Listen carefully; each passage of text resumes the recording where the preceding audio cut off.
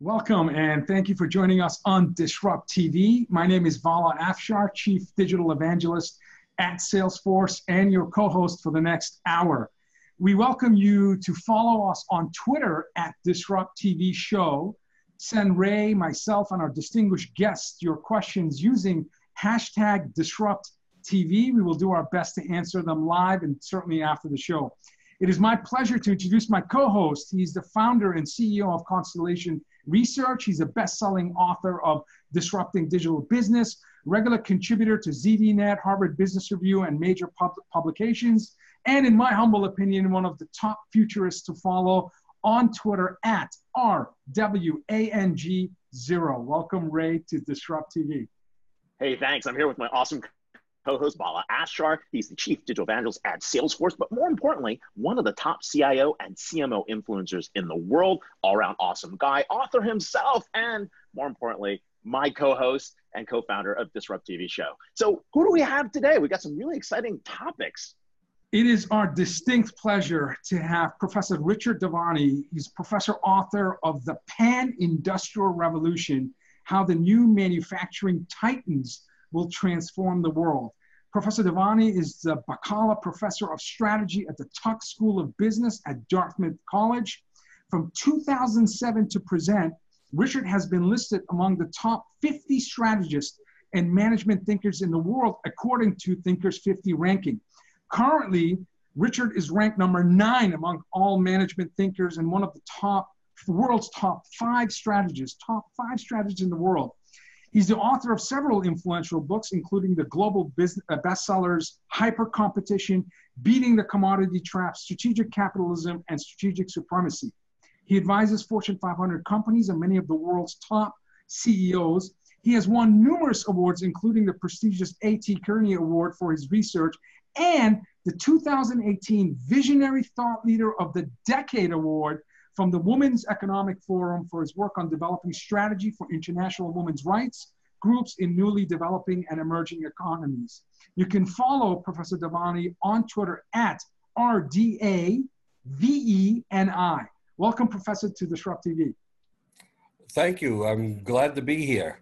And thanks for such a nice intro. I had to reduce it because you've done so much. Vala has the best intros in the industry. Professor, I was a big fan of Strategic Supremacy. I thought it was a great book talking about growth, wealth, spheres of influence, and really thinking about capital flows. And also the Hyper Competitive Handbook. Those were wonderful books, really showed some depth and strategy as to how to rethink models and rethink business models for this new world. And then you started talking about additive manufacturing and 3D printing and how this was going to change the future, and more importantly, how it was underestimated.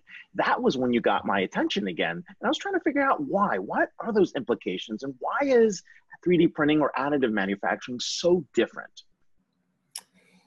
Well, it turns a lot of things upside down. If you look at how we made things during the last century, we kind of followed, in most cases, the Ford prescription. Assembly lines, make parts simple, long supply chains, high capital intense equipment. And then comes along this technique that's been around actually for 3,000 years, because people actually used some additive methods way back in ancient times. But finally, we start to see a completely different approach to making things. Here, you make complicated parts, not simple ones. You design your products so that there's less assembly, and the best products are ones that you don't assemble at all. It just prints the entire thing from bottom to top. And supply chains are relatively simple because you don't have to buy components from around the world. You simply make them while you're printing the entire device at the same time. So all the tenets that we were taught as almost as if they were science have kind of blown up. And the engineering world is, I don't know if do you remember the movie Mars Attacks? Yes. You remember the little aliens and their heads blew up with purple dust coming out of it? Well, yep. I see that happen to engineers all the time because they spent 30 or 40 years in the science of engineering and designing, and then somebody says, well, all the principles are wrong. So, and that's causing their heads to explode. Sure. And in the last 10 years, certainly the evolution and the accelerated innovation in terms of speed and size and convenience of 3D printing has been at an unprecedented rate. Companies like GE, Siemens, Jabil, you've referenced these in your book, are companies that are taking advantage of this incredibly disruptive technology. So what does this mean for global competition, and will this impact every industry? Well, let me start with the latter half. It won't impact every industry, but over the long term, it will affect many industries. Right now, the field of additive manufacturing has taken over in certain places. Aviation, for example, prosthetics, dental devices for straightening out your teeth, hearing aid shells made to order for your ears, and implants, medical implants like hips and so forth. Big uses in those markets. In essence, those markets are, pretty far along to being captured by additive methods. Just the hearing aid shell business, from the time that the first adopter adopted additive manufacturing until 99.9% of the industry used additive manufacturing to make it, it was only 250 days. Wow. Everybody who didn't adapt essentially died. Wow. And you had to get a head start, because if you waited to play catch up, it was very difficult because you didn't have that much time. And especially if you have all these engineers running around with their heads blowing up with purple dust. The cleanup time on the purple dust is longer than the amount of time you have to actually make something. So now that was a long-winded answer to the second half of your question. The first half of your question was, how is it going to change competition? It's going to change it on multiple levels. First, additive manufacturing allows you to make many different products. So what do you call a company that 1 hour is making bicycle parts, the next hour it's making automobile parts, amazing. The third hour it's making toy trucks, the next hour it's making devices for the handicapped. What do you call that? It doesn't have a name anymore. So I gave it the name Pan Industrial, like Pan Am. And so competition is going to change because companies now can be really broadly diversified and use the same equipment, and they can switch over between products relatively quickly without retooling. So that's the first major impact. It'll create pan-industrial firms. Now, the other big impact is going to be, without this long supply chains, basically you're going to buy powders and raw materials and manufacture from that. Manufacturing is going to localize. Lots of small plants, not very capital intensive. The equipment's 2 or 3 million instead of 200 million. And what this means is less trade across borders. That means trade wars won't be as powerful as they were before. It also means that as the US and Europe make more products, we're going to end up not having to buy components from Asia. Sure. And the economies of those countries are at risk. Now, you might ask, what about in the US? Are we going to lose a lot of jobs because of this? And the answer is, yeah, we'll lose some jobs, especially the more menial ones, as we automate tasks. Sure. But we'll create better paying jobs, maybe not as many, for software engineers and designers and so forth, and for new materials developers. So there's going to be some gains, some losses. Sure. But the good news is, the really good news is that in the US, it's something like only 3% of people, of the workforce, that actually make stuff. There's lots of people working for manufacturing firms, Sure. but they're doing marketing and distribution. Sure. So in the end, we're already kind of insulated from this change. We made our switch to the service economy years ago. Right. Whereas a country like China, where most of the people are working on assembly lines and other kind of manufacturing of the conventional sort, China's going to have unrest. It's going to have to pull back on its international interventionism, and a lot of its ambitions to be the global leader will be undercut by being stretched too thin. So in the end, I think what this change means, from everything I can see from the way things are working in cutting edge firms, is basically that the West will regain the leadership of the global economy. What's interesting about this is not only the foreign policy implications, but the capital flows that actually get changed and shifted around that.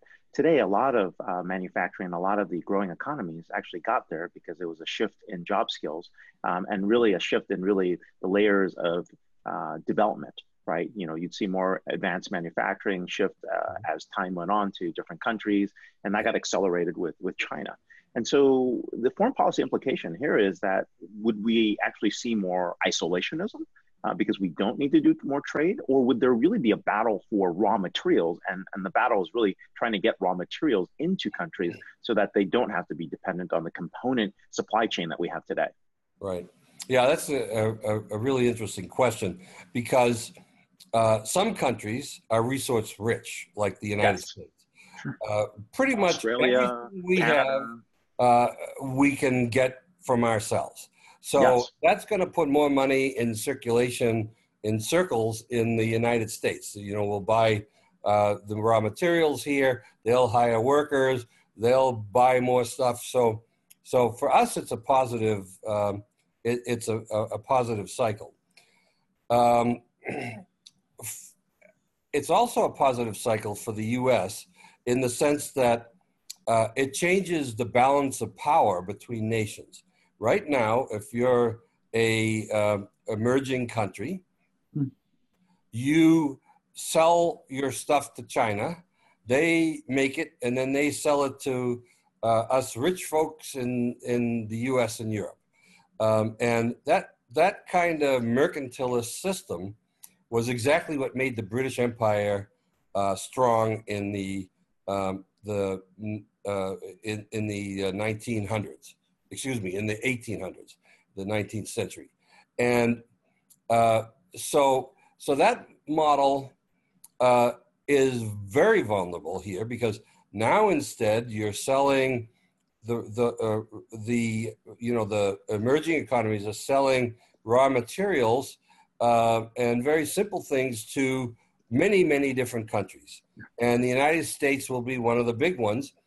And so the sphere of influence of the United States will be reestablished, while that mercantilist system or neo-mercantilist system will be unraveled.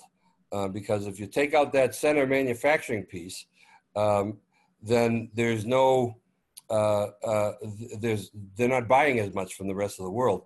And that again should drive more people back towards Western thinking. And Professor, what's actually interesting about that is happening at the same time, a confluence of forces with automation and AI, declining populations in Western civilizations, and the fact that we're getting to a probably end of labor arbitrage that's going on. So this is pretty interesting implications. Yeah, I agree with everything you just said. I think the change that we're facing right now is equivalent to the change in the last industrial revolution that took place from about the 1880s to 1920. And it's not going to just affect how we make stuff.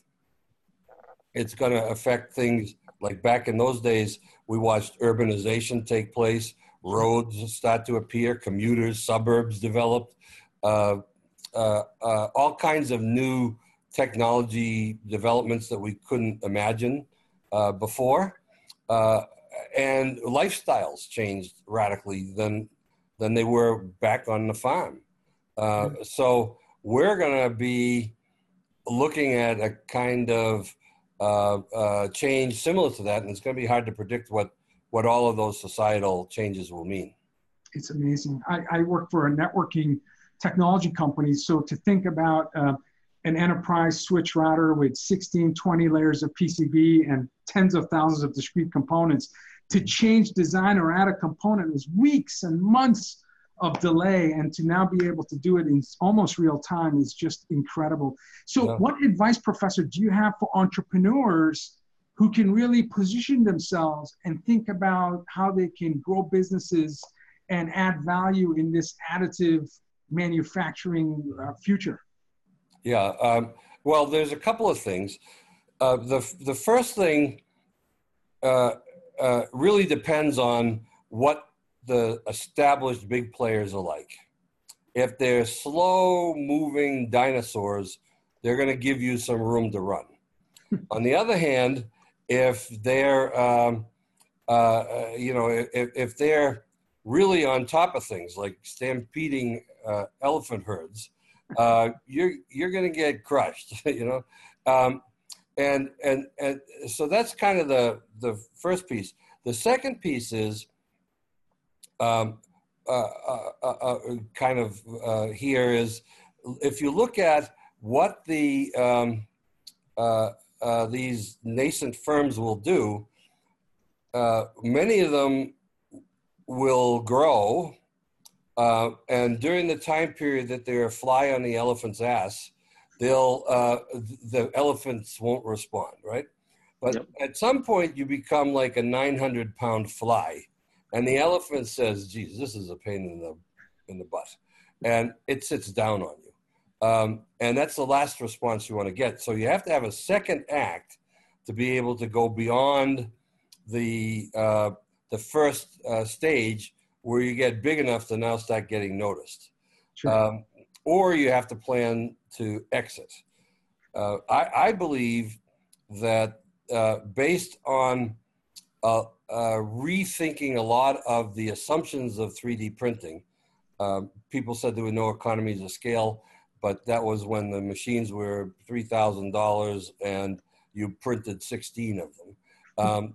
So it wasn't, that assumption doesn't apply when you get to a machine that costs $3 million and it makes millions of parts per year. So and then the economies of scope for being in multiple businesses will give the big companies an advantage. And so I believe that there'll be these giant pan-industrial titans that will essentially be able to compete with the big info giants from California. Oh, wow.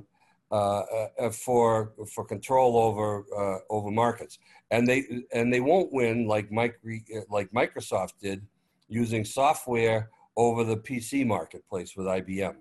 IBM's Well, Professor, this is fascinating. We are talking about some geopolitical implications. We're talking about manufacturing supply chain implications. We're talking changes to the average worker and really what it's going to mean for a run on raw materials. We are here with Richard Devani, professor and author, The Pan-Industrial Revolution, How New Manufacturing Titans will transform the world. You can follow him on Twitter at RDAVENI. Catch his books, a number of bestseller strategy books, and of course, one of the top thinkers in the world. Thank you for being on the show, Richard. Oh, my pleasure. Thank you. And I wish both of you great luck. It sounds like you got a really great show going here. Thank you, sir. We could have talked to you for hours. Thank you so much. Probably should next time. Thank you. Well, I'd be glad to do it, but it's a disease professors get. Friday. We can talk forever.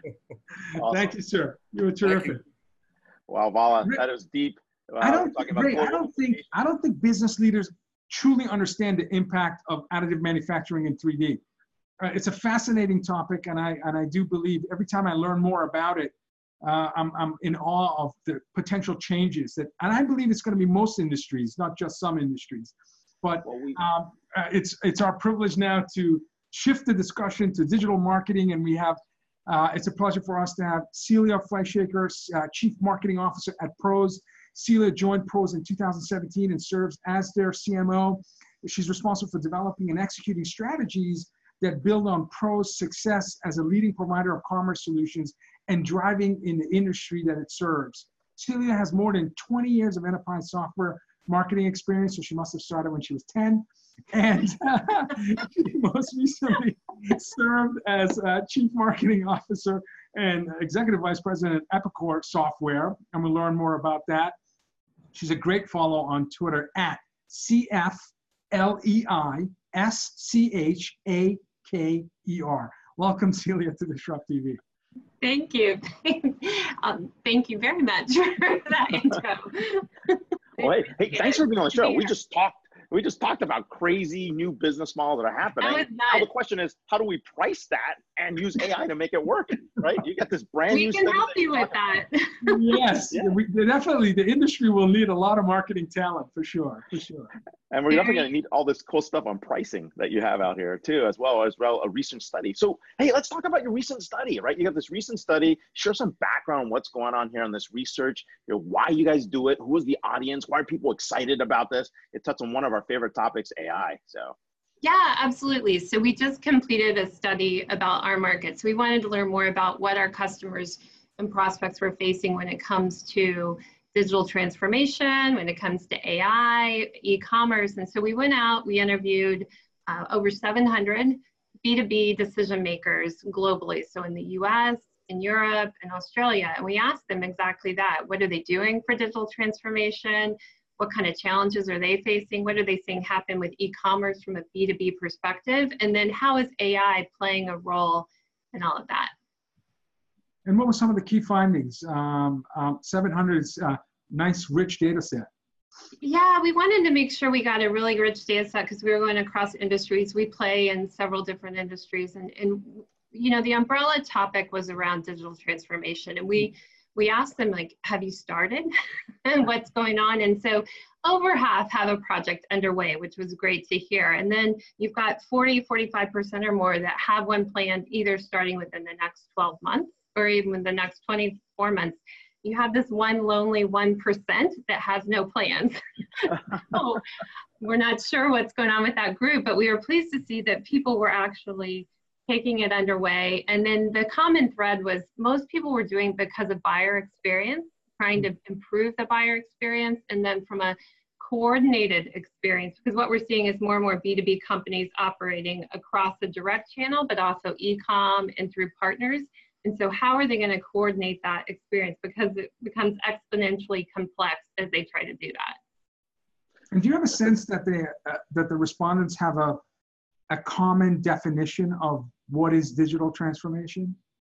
I think at kind of a macro sense, yes, but what we saw was there was no one way they were defining it. So when we asked them, you know, some were starting in different areas of their business. It seemed like they might be working from an IT perspective, or they might be working from a cultural or customer experience perspective.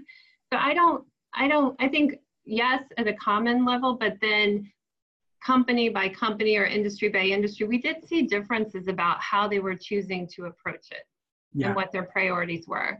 We interviewed Aaron Levy, and I like what he said. He said digital transformation is not just adding software to a broken existing process. It's reimagining and reinventing processes. So, you know, as you said, my own experience is that the definition of transformation varies quite a bit. But it's, and I think it's what you said that makes it so tough is when you start changing the process, that's where the cultural resistance comes in. And if you were just implementing the technology with current processes, it'd be much easier. But it's that process change, which is where the real value is driven, that causes it to be a more difficult proposition. Right. You know, and the piece that's really interesting is really the activation piece in the study, right? You mentioned that there's a gap between, hey, we started this thing, and then, what about activation? Let's talk a little bit more about that. Yeah, there is a little bit of a gap. So we found a group of people that had planned and started and were underway. And then we asked them questions about, okay, well, have you invested? Have you put dollars behind this project? Have you implemented what you've invested? And there were definitely different groups. And so we found that, everyone started planning, but when it came down to putting their money behind it and then actually implementing and getting live with these processes and this technology, not everyone was at the same place. And one of the things that we find, and we find this when talking with our customers too, is it's really important to clearly define what you mean. Bala, you said it, by digital transformation, kind of scope out that project and then get some quick wins, because there's a lot of great technology that you can go in, and a lot of people obviously that we work with start in that selling area, scope a project, get a quick win, show a lot of value, have a proof point, and then that you can move to bigger projects. One of the obvious emerging technologies that's on top of mind of most people that I have an opportunity to engage with is AI. And the ones that are embarked on current projects, not just radar, but they're actually thinking and using technologies like machine learning, NLP, and such. They're thinking about data maturity. They want to go from descriptive to diagnostic to predictive, and ultimately prescriptive use of analytics. So using advanced analytics to augment intelligence in sales, marketing, service, or any customer touch point or line of business. What do you see and what would some of the survey findings in terms of specific AI usage for transformation purpose? Yes, we did. We've been in the AI game for a while, and so we wanted to ask about how people felt about that, where they were using it. And then what we found is almost half of the respondents said we think our company should invest more, which I thought was it. So people are big believers that it can make a difference. And then the common thread about why they were investing more is because they thought it could really help create a connected customer experience, which I thought was pretty mature for this group. And where they were using it, they said first and foremost, where we're investing is on IT, which is not surprising, but right behind that was sales, and then right behind that was marketing, because we think there are so many great use cases. You mentioned data, and it's so important. Data plays such a role, and there's such an explosion of data, especially for marketing and for sales. All the points we're collecting, all the things that can go into how you price, how you quote, how you're talking with your customers. And that's where people are looking for AI to really help. Absolutely. No, it's a great point. And when we think about this, right, there are a couple of things, like what are three biggest things that you think leaders, business leaders should learn from these survey findings? Where should they start? Yeah, I mean, the common threads that kind of I would have pulled out is, one is the pace of change. When we talk to them about any of those three areas, e-com, AI, digital transformation, it's going by really quickly. It's not a wait and see game that you need to get in there and start working toward that outcome that you want. So pace of change was definitely one. I think the other one was there's no one way to approach it. I think depending on the market you're in, your competitive situation, the customers you serve. Oh, you just destroyed the whole consulting industry. Oh, templates and models. And, no, I'm kidding. No, but it's right. I mean, people are still finding the right path right now. Yeah, exactly. You got to find that. And then the common thread too is, really understanding what's going to drive the project. And what we saw was regardless of these technologies, people were looking at how it was going to impact their customer experience. So how do I create a stronger, better customer experience through the use of all these? All the time I'm putting in, that's the outcome they were looking for. A customer recently asked me about my point of view on voice driving commerce for this upcoming holiday season. And we had some research at my company that, for example, we're predicting that half of the orders in the upcoming holiday season will be on a smartphone, which is more than all of the orders 3 years ago across any device, including desktops. So, but I couldn't, identify content from our research to answer that. I saw Capgemini mentioned that last year, I think over $2 billion of transactions done through voice-enabled technology. Amazon Echo is in 1 in 5 homes in the US, Google Home, even Siri and other technologies. So do you have a sense, did the report talk about the adoption of voice as a UI driving commerce? And maybe in B2B, it's going to be a laggard compared to buying sneakers or something online. But do you have a sense of adoption in terms of ordering business to business using voice-enabled technology? Yeah, we did not specifically ask about the voice front, so I can't comment from a survey perspective. I agree with you. I think it's a little further out on the B2B front than certainly on the B2C side. But I mean, I think it will play a role, absolutely. Yeah, I get a sense as well. What advice do you have? I mean, you're not, you're a leading edge CMO. You're at the heart of transformation, advising, implementing, guiding companies. What advice do you have to CMOs in terms of, being an effective business leaders, driving strategy for companies in this fourth industrial revolution, as the World Economic Forum calls where we are today? Yeah, I mean, it goes back to the learnings that we had. I mean, jump in, right? Like there's so much happening. The pace of change is so rapid, getting in there. And I think the close partnership with sales is really key, because we're seeing more and more the data that you're driving from a marketing perspective, what's going on in the sales side, those functions have to work so closely together. And so driving that tight alignment, that tight partnership with the selling side and the sales motion is really important. Sage advice. Absolutely. Absolutely. I think the partnership with sales is that is critical. That is, you have to view sales as your customer in order to effectively market. Absolutely. Definitely. Well, yeah, and we also see that the gap between sales, marketing, and e-commerce and commerce in general, and even service is happening as well as people actually rethink the end-to-end life cycle. One of the things that in the study was interesting too was the fact that people see e-commerce as something that's advantageous, not a threat. Can you go deeper into that? Yeah, I mean, e-commerce was one of those areas when we think about rapid change, it's right there. So we ask companies, how much of your business, these are B2B, large organizations, over 250 million, how much of your business is e-com today, driven? And about 20% said over half of their business is coming through e-com, which I thought was, wow. That actually surprised me. But the question then we followed up with is, okay, well, 5 years down the road, where do you think you are? And at that point, over 60% said a majority of their revenues they felt would be e-commerce, which is a huge, if you think about the change in complexity that adds to a B2B business, it's big. And so chaos, the fax machine goes away. No, I'm kidding.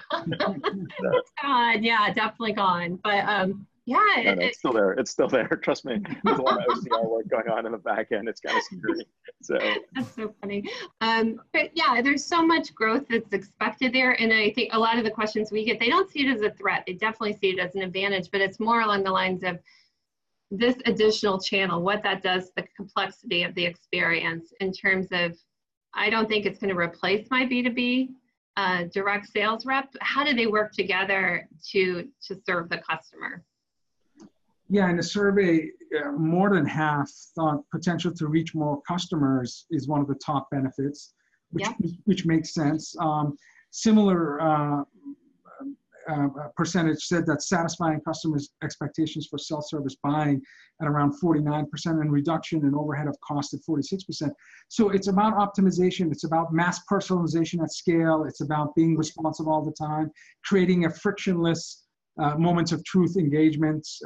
Ray talks about ambient orchestration, which I think e-commerce plays a key role in that. But so having said all of that, I believe if I was a CEO, I would want my marketing organization to be not a cost center, but a P&L.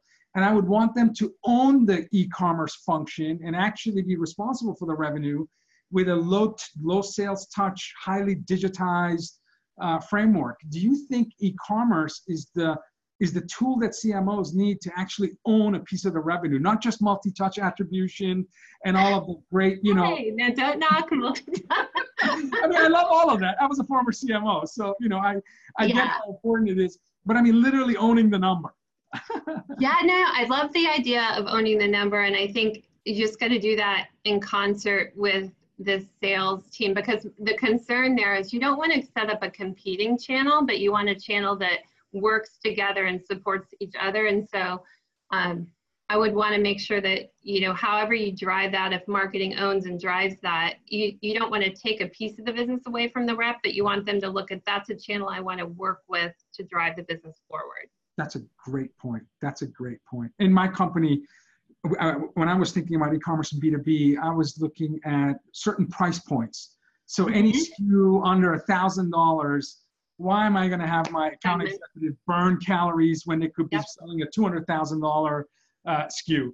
So I was approaching it from a SKU based and low complexity, high complexity, but it was critically important that you're not viewed as someone who's going to take a piece of the pie. Absolutely. Because that's critical to that harmony you said at the beginning with sales and marketing. I agree. Totally agree. Wonderful. Hey, so let's talk a little bit more about the CMO role. You're like a master CMO. You've been at different types of industries, different types of organizations. Like, what's changed, right? I mean, Bala was a CMO before. He's watching that change happen with all his clients, right? But there's something different about CMO, especially in the B2B world. And there's a big shift that's actually going on. So how did you get in the role and what's changing? Yeah, I think how you get in the role is a ton of great support. Like whether it's on the family front, absolutely. I've been incredibly lucky on that side, but then also I look at the teams that I've worked with, and I wouldn't be in this role without working with awesome people on my team and the talent you surround yourself with. So how you get there is one thing. And then I think what's changed is I look at my tech stack, right?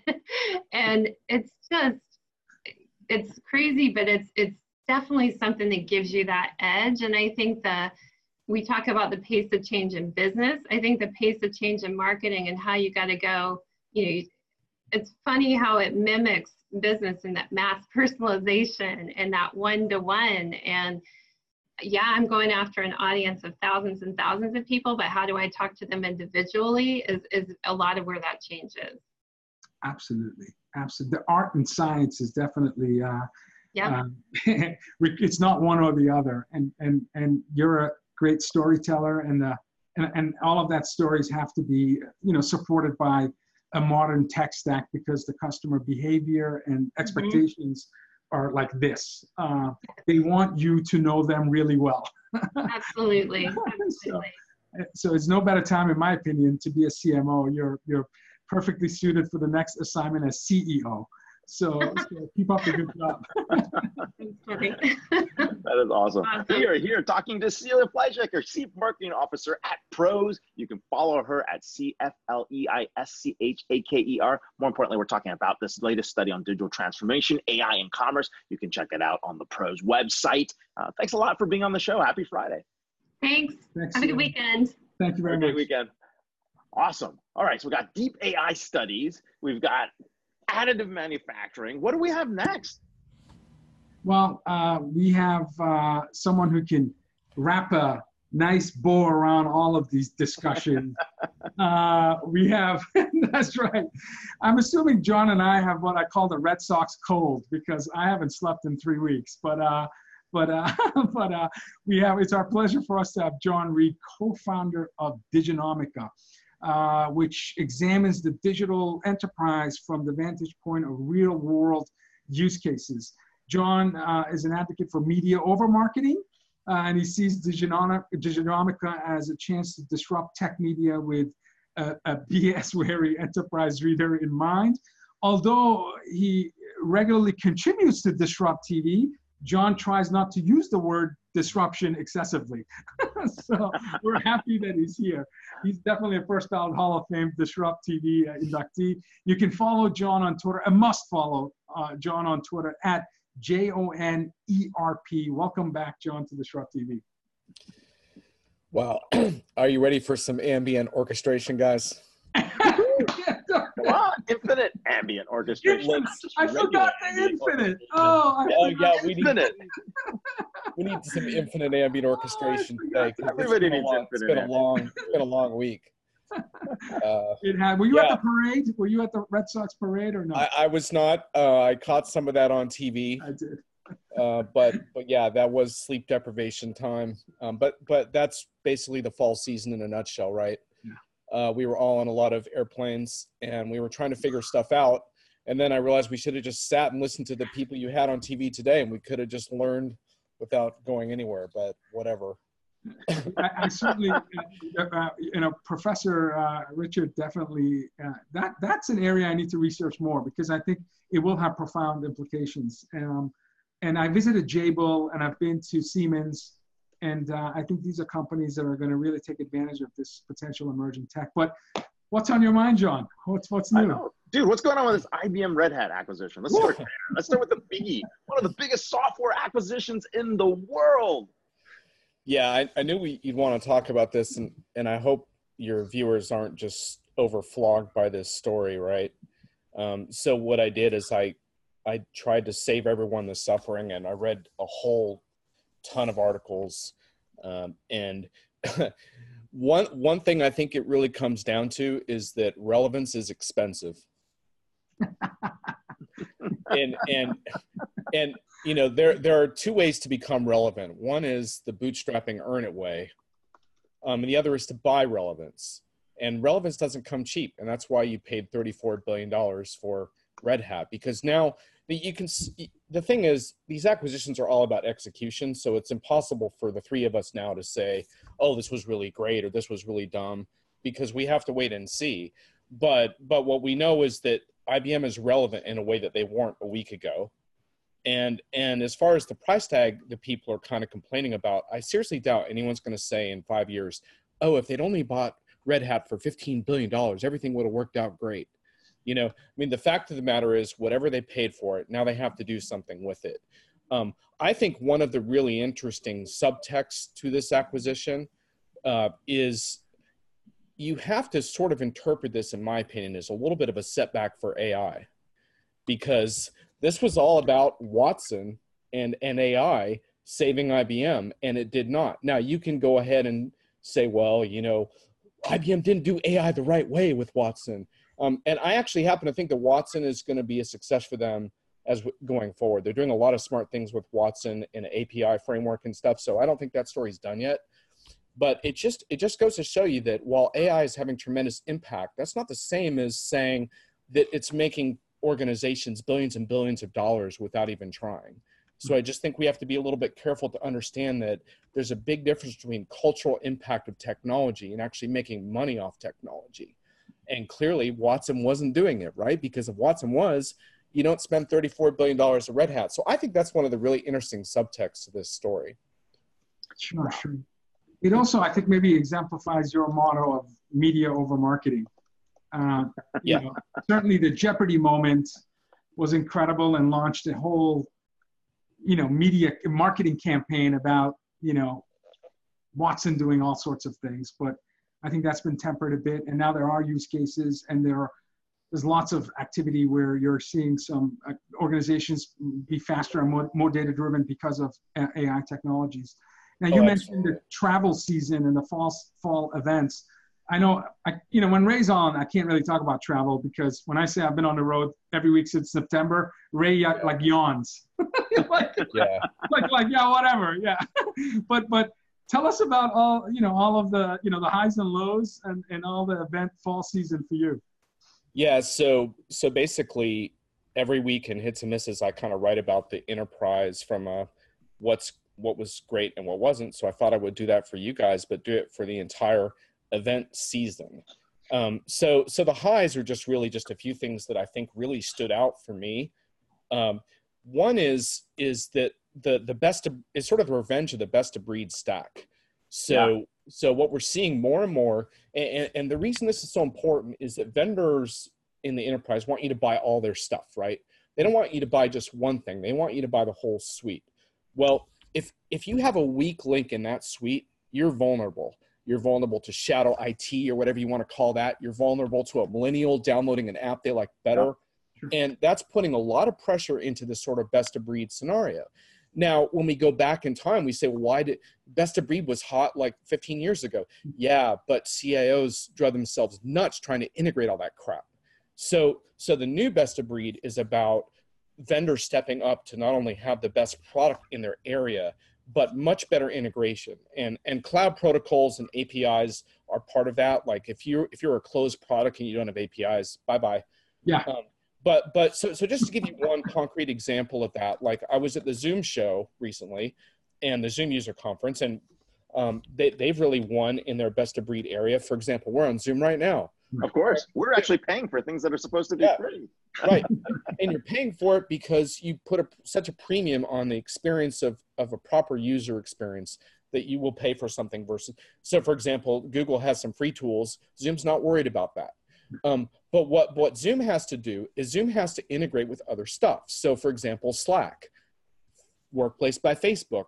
Workplace by Facebook had an event the same week. Who was there? Zoom CEO. Because he's not trying to solve everything, because he realizes he can't do that better than they can. Right. So he's focusing on what he can do. This is a really, really big change. I'll bring you back to a cloud ERP show earlier this year with Acumatica. They have a CRM product. What did they do? They featured Salesforce integration, even though they have their own CRM. Why do they do that? Because they know their users, many of them, insist upon using what they consider to be best of breed. So this is where a lot of vendors are going to either succeed or fall down, and it's a really big change, in my opinion. Great insight. Great insight. So that's one big high from the week. Another one is that, and I have been trashing AI, and I'll explain a little bit about what my concerns about AI in a sec. But the one thing that we're seeing again and again is that automation and strategic role shifts are having impact. So in other words, part of the promise of automation, and which we kind of put under the AI umbrella, is the notion that we're going to become more strategic in our work.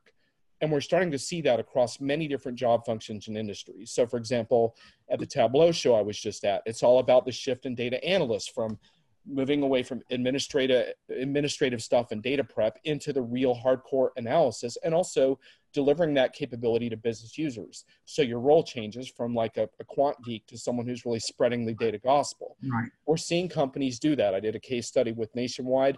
That's exactly what they're doing, and it's working. That is Sage Intacct Advantage, the focus on CFOs. A CFO at JobBite saying that she's been able to shift from about 80% administrative bookkeeping kind of stuff to she sees herself being 80% strategic within a couple of years. So again, it's a strategic shift, and a lot of it has to do with automating a lot of sort of bulk administrative functions. And so I think if you want to take an optimistic look at our industry, that's the optimistic part. I think where the tricky part comes in is once we get strategic, that doesn't necessarily mean we're always going to do the right thing. You talked about this notion of predictive and prescriptive data and stuff like that. So the question becomes like, what do we do with that time? Now that we're being more strategic, how are we making better decisions? And that's kind of what I'll be looking for in 2019, is how are companies taking that data as an asset and really doubling down in a way that is saving them money. One thing I do want to point out is that I was a judge on the Supernova Awards in the data decisions category. Sure. And you guys compiled from your submissions a number of use cases of companies that are making progress on this. And they are showing quantifiable results, which is really, really encouraging.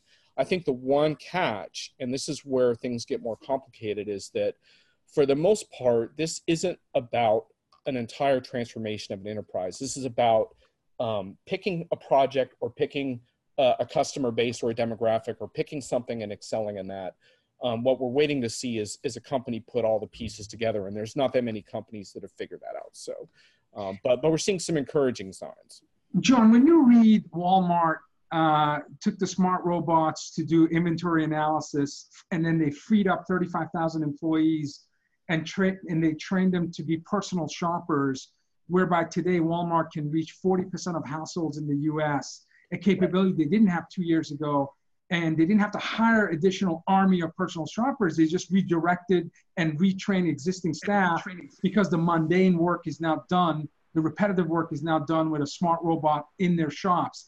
Is that, in your view, a definition of transformation where it's new business model innovation, new ways of getting incremental revenue, not just modernizing existing legacy processes? Oh, absolutely it is. And it kind of fits in. When I said strategic, that was kind of an umbrella, because a lot of the strategic stuff is moving people into more customer facing capacities. It's basically things that are having impact to your bottom line, right? Yeah. And you know, but you can go back to Walmart and just acknowledge that whatever transformation they have underway is still incomplete. I mean, I was at my Walmart the other night and the employees walked past me with total indifference. I mean, they weren't engaged in any way with the customers in the store. So, you know, and obviously that's like a small sample size. It's just me in my local store. But the point is, like, how do you know it wasn't you, man? No, I'm just kidding. It could have been me. It could have been me, but it was mass personalization. He had a Red Sox hat and he was in Walmart, Connecticut. Yeah. And like, get out of here. So, but yeah, to your point, those are exactly the kinds of things we're seeing. The problem that we're running into is that, and you'll see this as a frequent traveler, is that it's not a seamless omni-channel experience yet. It's not. Like, you have a good experience maybe with hotel check-in, but maybe when you get to your room, you have a bad experience. Right. You have a good experience with one airline, but you have to switch to another, you have a bad one. So like we haven't really conquered the whole thing, but there are signs that this notion that data is an asset that we can use to improve the customer experience, we are seeing signs that is actually happening. So that's pretty cool. The other things I'll just run through very, very quickly on the sort of high points. We have to pay a lot of attention to vertical and geographical, which I think you guys did a great job of in your first interview, kind of noting that these trends are very vertically driven and very geographically driven, and vendors have to pay attention to that too and not present these one size fits all solutions. Platforms and community continue to change about how we think about software. It's just not about building the best toy anymore, right? The most recent example is Tableau, because I just got back from their show. Last year, they released an extension framework. You know, now they have like 35,000 people that downloaded that. They're all building apps. That's a much more defensible position for that company than before. Without community, without a platform, I don't think you have a defensible position. And the final thing is, I think we're seeing just a lot more engagement around solving real world social problems, which I think is a really inspiring trend. And we've heard a lot. I mean, we trash the millennials sometimes, but one thing we see from millennials is they're putting a lot of pressure on workplaces to be more purposeful, to be less about burnout, which we've all talked. I don't know. We were having a back channel conversation today about burnout. Burnout, man. I work normal hours. No, you're all good. But you're a poster child of what not to do. but you're all good. But there's a lot of sleep 3 hours a night and travel. The son of immigrants. Yeah. The son of immigrants model, right? Yeah, life work balance. You're perfect, man. That's right. Perfect. I don't know. I'm preaching to the choir here. I'll just move on. All right. Should we get to my road burns, the things that I don't want? Yes. Road burns, and it's November, so some predictions too. Some predictions. Oh, we'll get to predictions in just one sec too. Sure. All right. So road burns. Fill in the blank. Your customer panel is awesome. No. Interactive. No. Powerful. No. It's boring and over moderated. People have got to realize that your customers carry your message. Quit over moderating these panels and putting us to sleep. Zoom was one company recently that got it right, where they basically just put the media in front of customers and then they left the stage and let us figure out how to interact with them. It's like, wow, it actually worked. It's like, was that thoughtful or was that by accident? Maybe they just forgot we were there. I don't know. All I know is that it worked. So you got to fix your customer panels. Also, blockchain is single-handedly keeping the enterprise PR industry alive. I just want to share with you, like, I keep hitting on, like, let's see some more live production use cases. I want to read your recent PR pitch. New York State is considering legislation that will create a committee devoted to studying blockchain with the intent to eventually use the tech for managing documents. When I talk about blockchain being the POC phase, that's what I mean. That was a real pitch. They're creating a committee. Wow, I'm going to write an article about that. John, when are you going to change your Twitter handle to JON blockchain? It's coming, man. It's coming. I might have to, although I think I change it to something else. I'll tell you what that is in just a minute. Okay. I did another one the other day. Blockchain could obliterate brand affinity. So pass the pipe, folks. But it's all about learning how to. It's all about learning how to read critically. Like, so for example, like one of the things with blockchain that people need to be aware of is that it really excels in times where you need public transparency on an issue. So for example, the IBM Walmart food contamination transparency blockchain pilot is a very interesting one to watch for that reason. So there are going to be use cases. We just have to, we got to keep this stuff at arm's length. What it comes down to is we're going to need another buzzword next year because blockchain is worn out. And Ray, we got to go back to the drawing board. So, Ray and I were going to rename the show Disrupt Blockchain. So we're going to have to, John, you're making us think. We'll change it to Coinbase TV or something like that. Oh, they already have that. Listen, at 7 billion evaluation, that's not a bad idea. They already have that, I think. You want to move on to predictions? Yes, please. Predictions. Let's do predictions. Oh, man. Are you going to write about this as well, or have you already written it? No, I'll jot some of this up if you want, but I haven't written. This is for your audience alone at this point. Awesome. Breaking news. As you know, I'm not a fan of the predictions game. I predicted every one of my predictions will be wrong. But what's the accuracy rate when you look back? Yeah.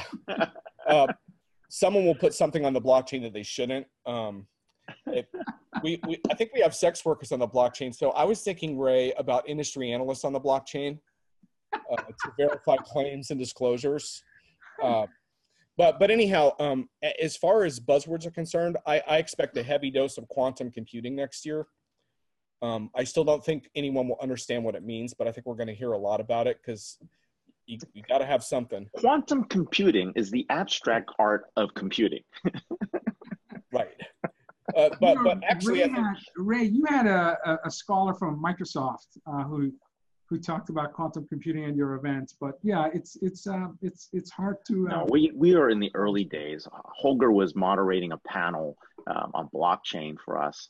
And no, on quantum for us. And, it was kind of interesting, right? Because we're thinking about what the implications of quantum and blockchain were while we're sitting there listening to this. We're like, how's that going to work, right? Here we go, quantum buzzwords together in one. But it was actually turned out to be a wonderful conversation. It was Matthias Treuer from Microsoft, one of the principal researchers, and Nima Alados from the Rigetti Computing, one of the biggest upstarts in quantum.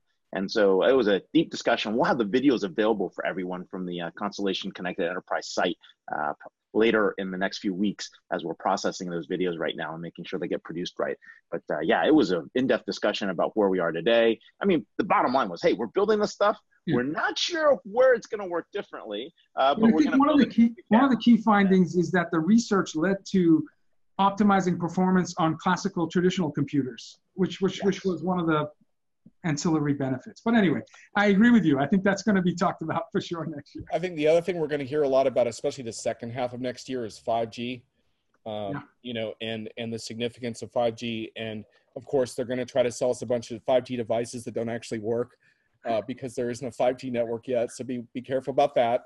But for those who haven't been following it too closely, I think the key to 5G is when you talk about smart devices and smart cars and smart basically anything, 5G is gonna really rapidly accelerate all of that stuff. So I think we're gonna hear a lot about 5G, but probably not until the second half. And you stole my thunder. I think we're gonna hear a lot about prescriptive next year. We're gonna hear a lot about how can machines actually provide us with guidance around decisions that we should be making. So we'll hear a lot about that. And I've seen some interesting examples of that. And, it makes sense, right? I saw an interesting automated insights demo with Tableau where they take every visualization in your system and provide a series of analysis points and prediction points on what you should do with that data. And I think we need that type of framework going forward because that's the problem, is that data is proliferated to such an extent that we need we need some guidance around that. We might not automate the decisions, but we certainly want the prescriptive ideas. So, and this one is just really more, I'm hoping, I don't think this is right, but I just want Facebook to get a real challenge. I'd like to see it just a whole, I'd like to see something come up that really steals Facebook's thunder. And I haven't seen it yet, but I mean, I know some of the younger people are shifting the scales a little bit. The problem is that Instagram's owned by Facebook, so that doesn't help very much. Right. So we're leaving Facebook. We're going to Instagram. Like, yeah. 1.5 billion active daily users. My friend Mark Finner's Finner's the size of humanity 100 years ago. My friend Mark Finner, and he's like, go hyperlocal with Nextdoor. So I ran my Nextdoor ward. There's like 10 people in it.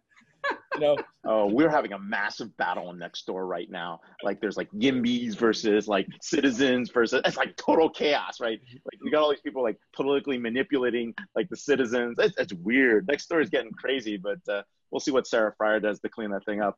All right. Well, hey, this is awesome. We are with John Reed, co-founder of Diginomica, all-around awesome pundit, and of course our cleanup hitter. You can follow him at John ERP. Check him out on Diginomica, and more importantly, catch his rants and ravings on Twitter, and of course his website, Diginomica, one of the industry's leading enterprise blogs and news reporting, and even more than that, insights that you might not see anywhere else.